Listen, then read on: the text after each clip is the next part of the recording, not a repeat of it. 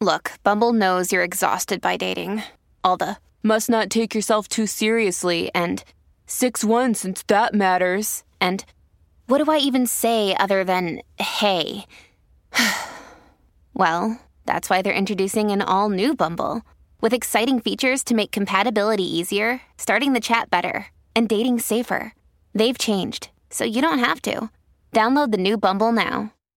Hey, it's Ryan Reynolds, and I'm here with Keith, co-star of my upcoming film, If, only in theaters May 17th. Do you want to tell people the big news?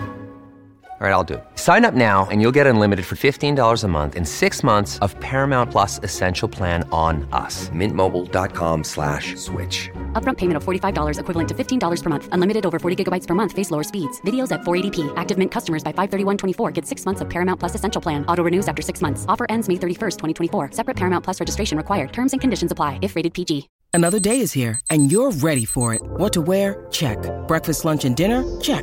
Planning for what's next and how to save for it? That's where Bank of America can help. For your financial to-dos, Bank of America has experts ready to help get you closer to your goals. Get started at one of our local financial centers or 24/7 in our mobile banking app. Find a location near you at bankofamerica.com/talktous. What would you like the power to do?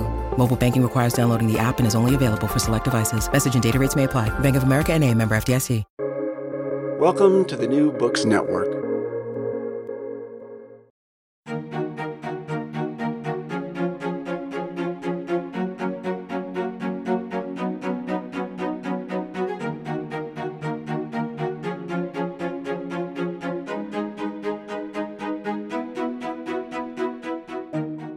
Welcome to this installment of Witness to Yesterday, the podcast of the Champlain Society.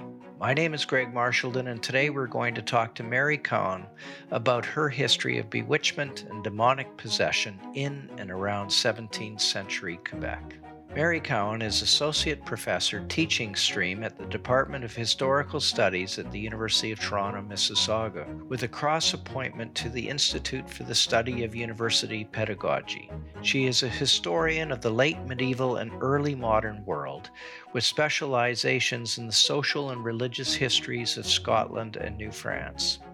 She is also deeply interested in pedagogy, how best to teach and learn history, and has published research on the development of critical thinking skills in history courses. She is also the recipient of several teaching awards from the University of Toronto, the Ontario Confederation of University Faculty Associations, and the Canadian Historical Association.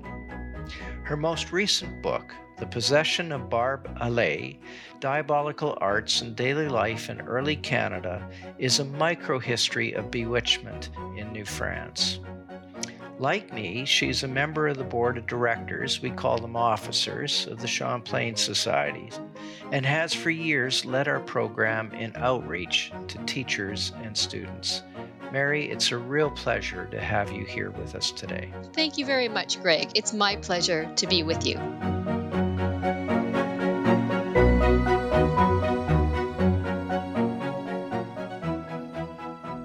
You describe this book as being inspired by and very much within the tradition of microhistories, including Carlo Ginzburg's The Cheese and the Worms, that was published in 1976, and Natalie Zemon Davis's The Return of Martin Guerre, which was published in 1983. Now, what exactly is a microhistory, and how does your book fit within this tradition? Microhistory is an approach. It is a historical approach that focuses on small things to address big questions. It looks up close at a single object of study, paying attention to the details that we can see in historical sources, but also steps back into the wider context of those sources so that we can draw more expansive conclusions. The microhistories, such as the ones that you just mentioned, can be really powerful ways of presenting historical research. They often center around a topic somewhat outside the mainstream of historical research, and that can open our eyes to greater complexities in the past. In doing this, they uncover information about the lives of people who are usually left out of the historical record, And they take these people seriously as subjects worthy of investigation. So that's what microhistories do as an approach. And when done well, microhistories are really engaging. As a convention of their structure, they make the process of how we understand history part of the main story. So they discuss what we can and can't know from our sources. Sometimes they even include the historian as a character in the research. Then, as a convention of style, microhistories tend to be written very clearly, sometimes even playfully, which makes them appealing to a wide audience. Are there microhistories other than your own with a Canadian focus? Yes, there are. For the early period, the most well known is probably Alan Greer's book, The Mohawk Saint, Catherine Tekakwitha and the Jesuits. For your listeners more interested in more modern history, there's Ruth Sandwell's essay, History as Experiment, Microhistory and Environmental History. The book that I've written fits into this tradition by taking what seems like a small topic, this one case of suspected bewitchment for a few years in and around the town of Quebec, and analyzes the historical sources carefully in detail to learn about the everyday lives of ordinary people, then connect these details to larger themes in early modern history. The scene of the bewitchment that you describe is New France in the years just before it became a royal colony in 1663. It focuses, of course, on Quebec City and the settlements that were snuggled around it. As our witness to yesterday, describe what you would have seen and perhaps smelled as you arrived for the first time in New France. Right. Well, if you were arriving from France, you would arrive by ship. And so you would first see the town from the St. Lawrence River, which would give you an excellent vantage point. You would notice that the settlement had both an upper town and a lower town, as old Quebec City does today. You would certainly notice that the upper town was built on top of a high cliff, a cliff about 40 meters high, and that is where the most prestigious buildings were located. These buildings included the College of the Jesuits, an Ursuline convent, a hospital, and the residence of the governor that was given the rather grand name of the Chateau Saint-Louis. Looking down, you would see the lower town at the shore of the river. This was the center of commercial activity, also where a lot of the houses were found. Depending on exactly where you came from in France and how far you had traveled, you might think the settlement was quite small. It had probably fewer than 800 residents when Barbalet arrived. For a point of comparison, Paris at this time had about 500,000 people. You were curious about the smells, too.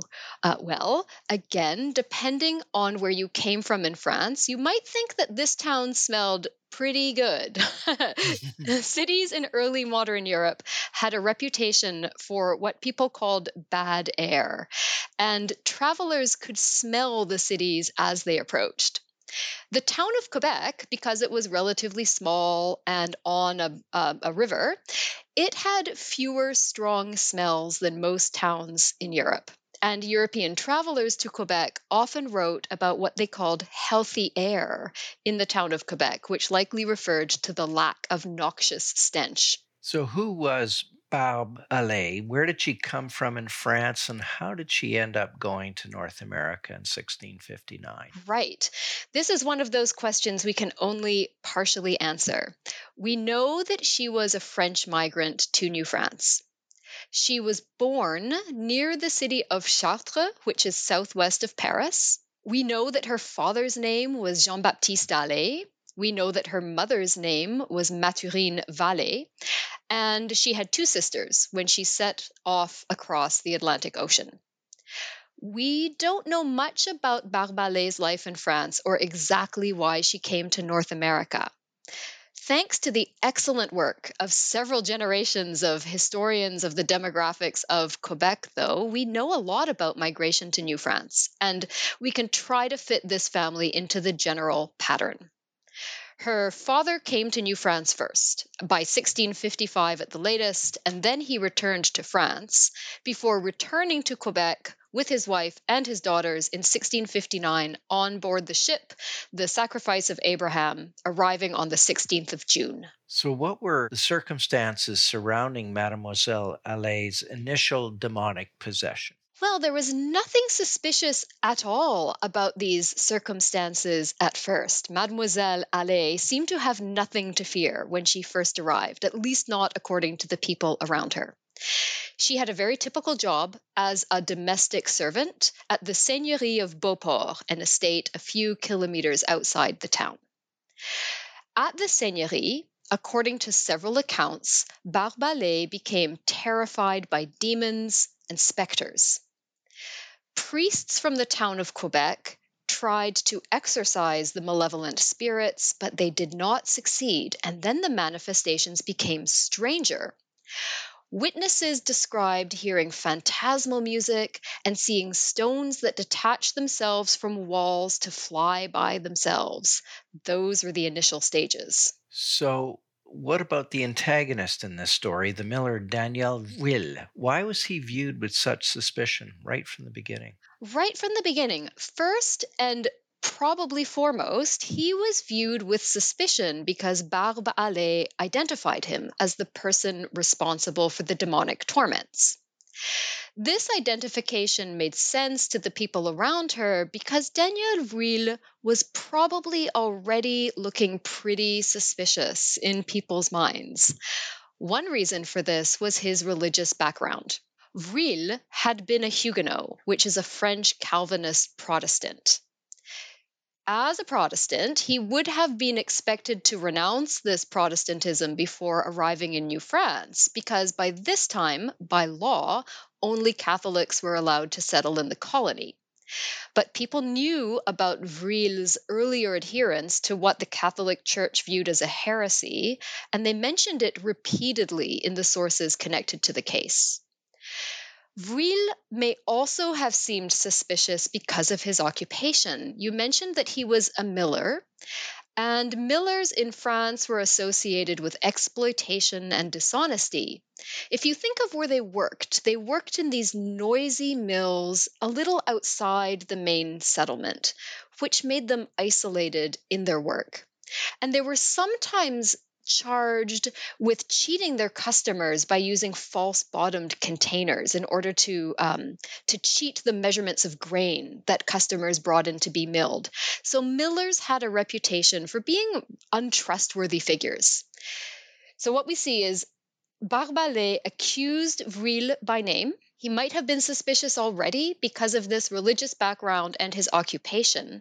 And then the people heard about a motivation that made sense to them.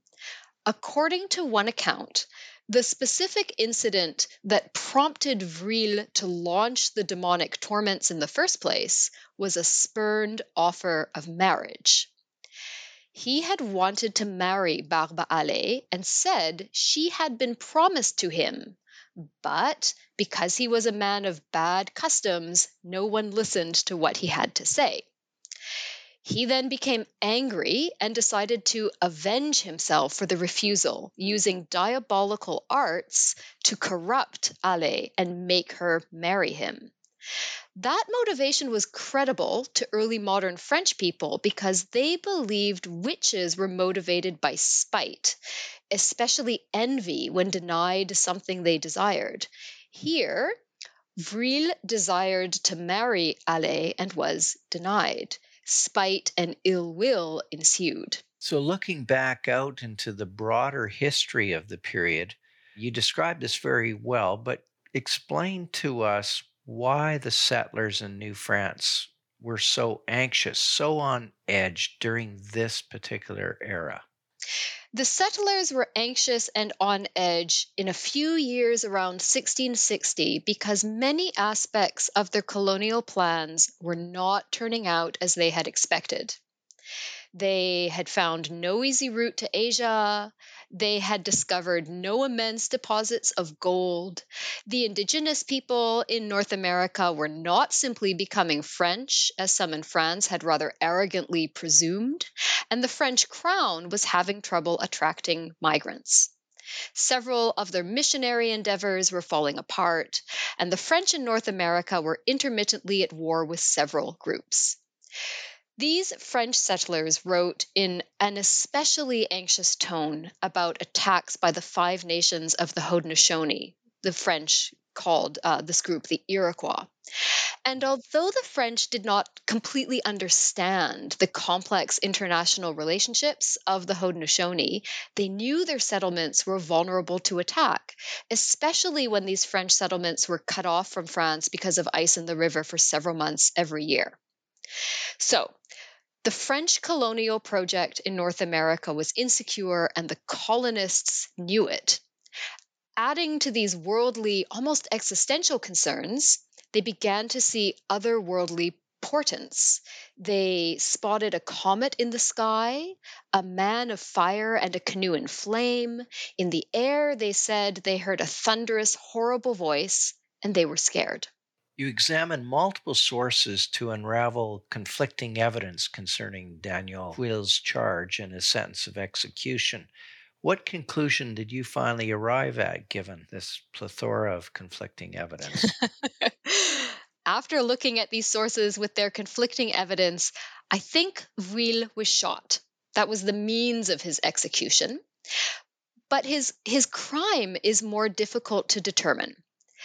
It may have been illegal trade in liquor, which is what was suggested by a marginal note on one of the sources. It may have been a religious crime, such as relapsing into heresy, which seems to have been the reason for his imprisonment several months prior to the execution. But neither of these crimes usually led to a death sentence in New France. And so to understand what was really going on with Vuille, we actually need to look at an ongoing conflict between the leaders of the colony. The governor, Pierre de Voyer d'Argenson, and the bishop, François de Laval, did not get along. They quarreled about a lot of things. They quarreled about where the benches of each of them should be placed in church. They quarreled about who got to kneel on what cushion. They quarreled about who should be saluted first by school children, and so much more. They also disagreed about whether Vuille was guilty of witchcraft and who should be responsible for the prosecution. The bishop, Laval, wanted a warning to be published against Vuille and other witches, but the governor, Voyer d'Argenson, refused. So Laval did not get his way, at least not at first. But then Voyer d'Argenson requested to return to France, and his replacement passed a sentence of death against Vuille. Now, Mademoiselle Hallé continued to be possessed after Vuille's execution. What happened after the execution to her, and how was she dealt with in the colony? Right. Well, after the execution, the possession continued, and Barbalet was not held to blame for this. So different people in the colony continued to try to help her. She was brought into a hospital, the Hôtel Dieu in Quebec, where she was apparently still being agitated by a demon by night, although during the day, Hallé helped to care for the sick. The nuns at the hospital were supposed to look after their patients' bodies and souls. Hallé's main protector against demons was the nun Catherine de Saint-Augustin. Catherine already had a reputation for fighting against demons. Her confessor said he had once seen Catherine's arm as black as ink from the demon's blows. So Catherine tried to protect Hallé, but in spite of her efforts, Barbalet was still suffering from possession when she left the hospital and returned to Beauport to resume her role as a servant. It was here at Beauport that she was finally liberated from her demonic torments, and this happened through a dramatic ritual performed by the seigneuress, the wife of the seigneur at Beauport, a woman named Marie Regnoir. Regnoir used a relic from a recently deceased Jesuit priest to conjure the demon and then command it to depart. In what ways was Barbe Hallé's possession similar to other possessions of the era, and what ways was it different? Right. Well, belief in possession by malevolent spirits can be found in cultures around the world. The comparison that probably makes the most sense here is one with early modern France, since that's where most of our main participants came from. This case is similar to early modern French cases of demonic possession in several ways. Most people thought to be demonically possessed in early modern Europe were women and children. Barbalet fit with that pattern. She was a female teenager. Early modern Europeans thought that a common cause of possession was bewitchment, and moreover, they thought that male suitors sometimes used love magic to cause the possession of women who refused their advances. Here, an interpretation from the 17th century of this case is that Danielle Vuille was using witchcraft to send demonic torments against Barbalet after she was refused in marriage to him. So that sounds like demonic possession in Europe. Also, as in Europe, observers showed caution when trying to understand what was happening. They were cautious in discernment. Several of the sources for this case report some kind of malefice, some kind of evil power, but at first they're not confident about whether they're dealing with obsession or possession, whether they're facing demons or something less threatening. Once witnesses started to perceive the case as truly demonic possession in their minds, they followed pretty standard procedures, including that they treated Allais as separate from the demon inhabiting her body. There were some differences, though, between this case of possession and what people might have expected to see in early modern France. This demon spoke French in the accounts. In Europe, by contrast, the demonic language of choice in possessions was usually Latin. Although, sometimes the demons employed Greek or Hebrew or a modern language not understood by the possessed person. But here, the demon spoke French. I think that's an interesting point, but perhaps more significantly, the person who eventually succeeded in casting out the demon was separate from what people expected to see in France, too. By this time, exorcists in France were priests, so they were male clerics. But here it's a laywoman who performed a ritual that looks like an exorcism in all but name. So what happened to Barbe Allais after? What became of her? Well, her life after the possession ended was really quite remarkably unremarkable, considering all of the attention that went into this possession. After its conclusion, the pattern of her life fits very neatly into what you might expect from a typical female French settler in late 17th century New France. She returned to the town of Quebec to work as a servant.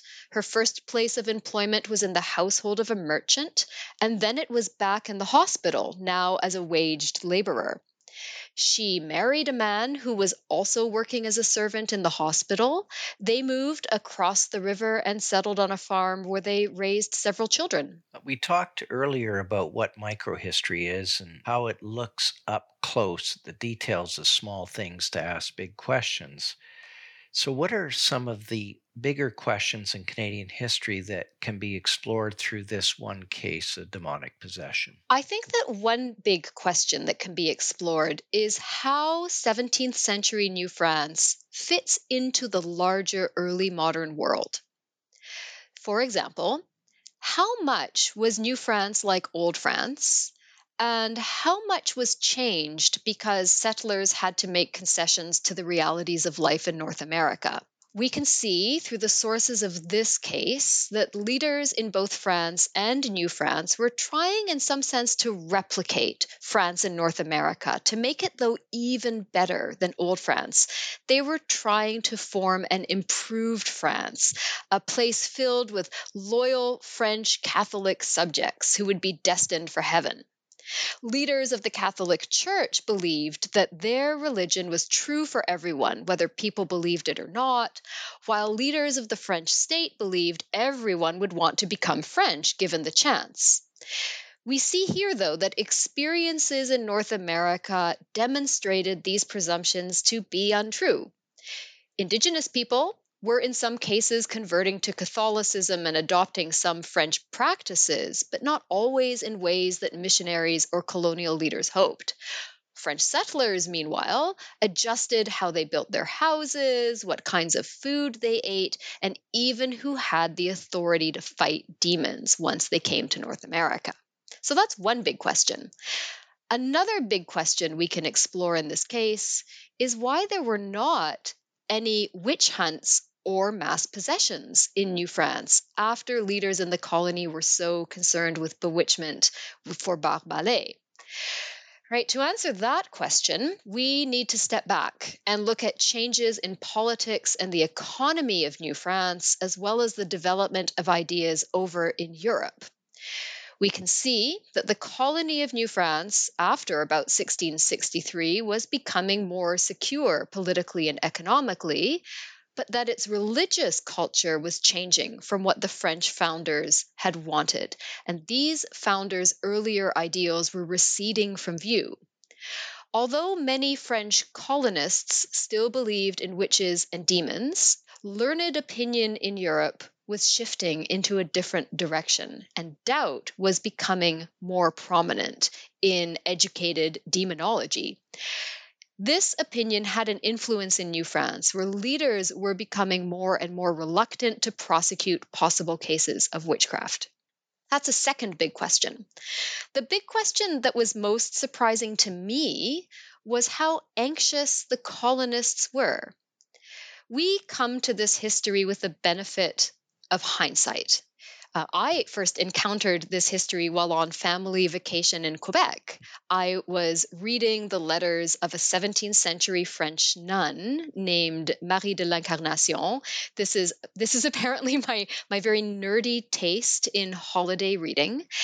And while reading these letters in 21st century Quebec City, it was obvious to me that the settlement had survived, that it had thrived over hundreds of years. But I also came to realize that the settlers living there at the time of Bar-Ballet did not know what was going to happen to them. Their New France was precarious. The French king and his royal ministers wrote very confident edicts about the glory of New France. But the settlers knew that they relied on alliances with indigenous nations and help from France and good luck. So I was reminded by these settlers' accounts that we need to look beyond how things turned out to how people in the past thought about their own time. Well, Mary, I can't let you go without telling everyone that you've been instrumental in designing and launching an innovative new series of resources for educators. It's entitled Teaching Resources from the Champlain Society, Primary Sources in Historical Context. Now, it draws on the Champlain Society's vast catalog of primary materials, and its aim is to provide teachers in both elementary and secondary schools with new tools for teaching primary sources to students and to really engage them so that they will better understand the past. Can you give us an example from this series, perhaps relevant to the book that I've just reviewed with you?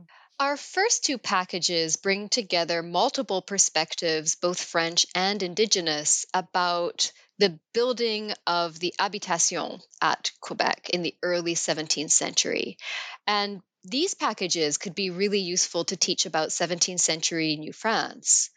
The forthcoming package that we will have out soon draws upon letters by James Wolfe to help students use primary sources to think about historical significance. So I think these might all help students read primary sources carefully and with a sensitivity to context in which the sources were created to help them better understand early Canadian history. Well, Mary, I want to thank you so much for joining us today. It's been a real pleasure. Well, thank you very much. It's been my delight to be here.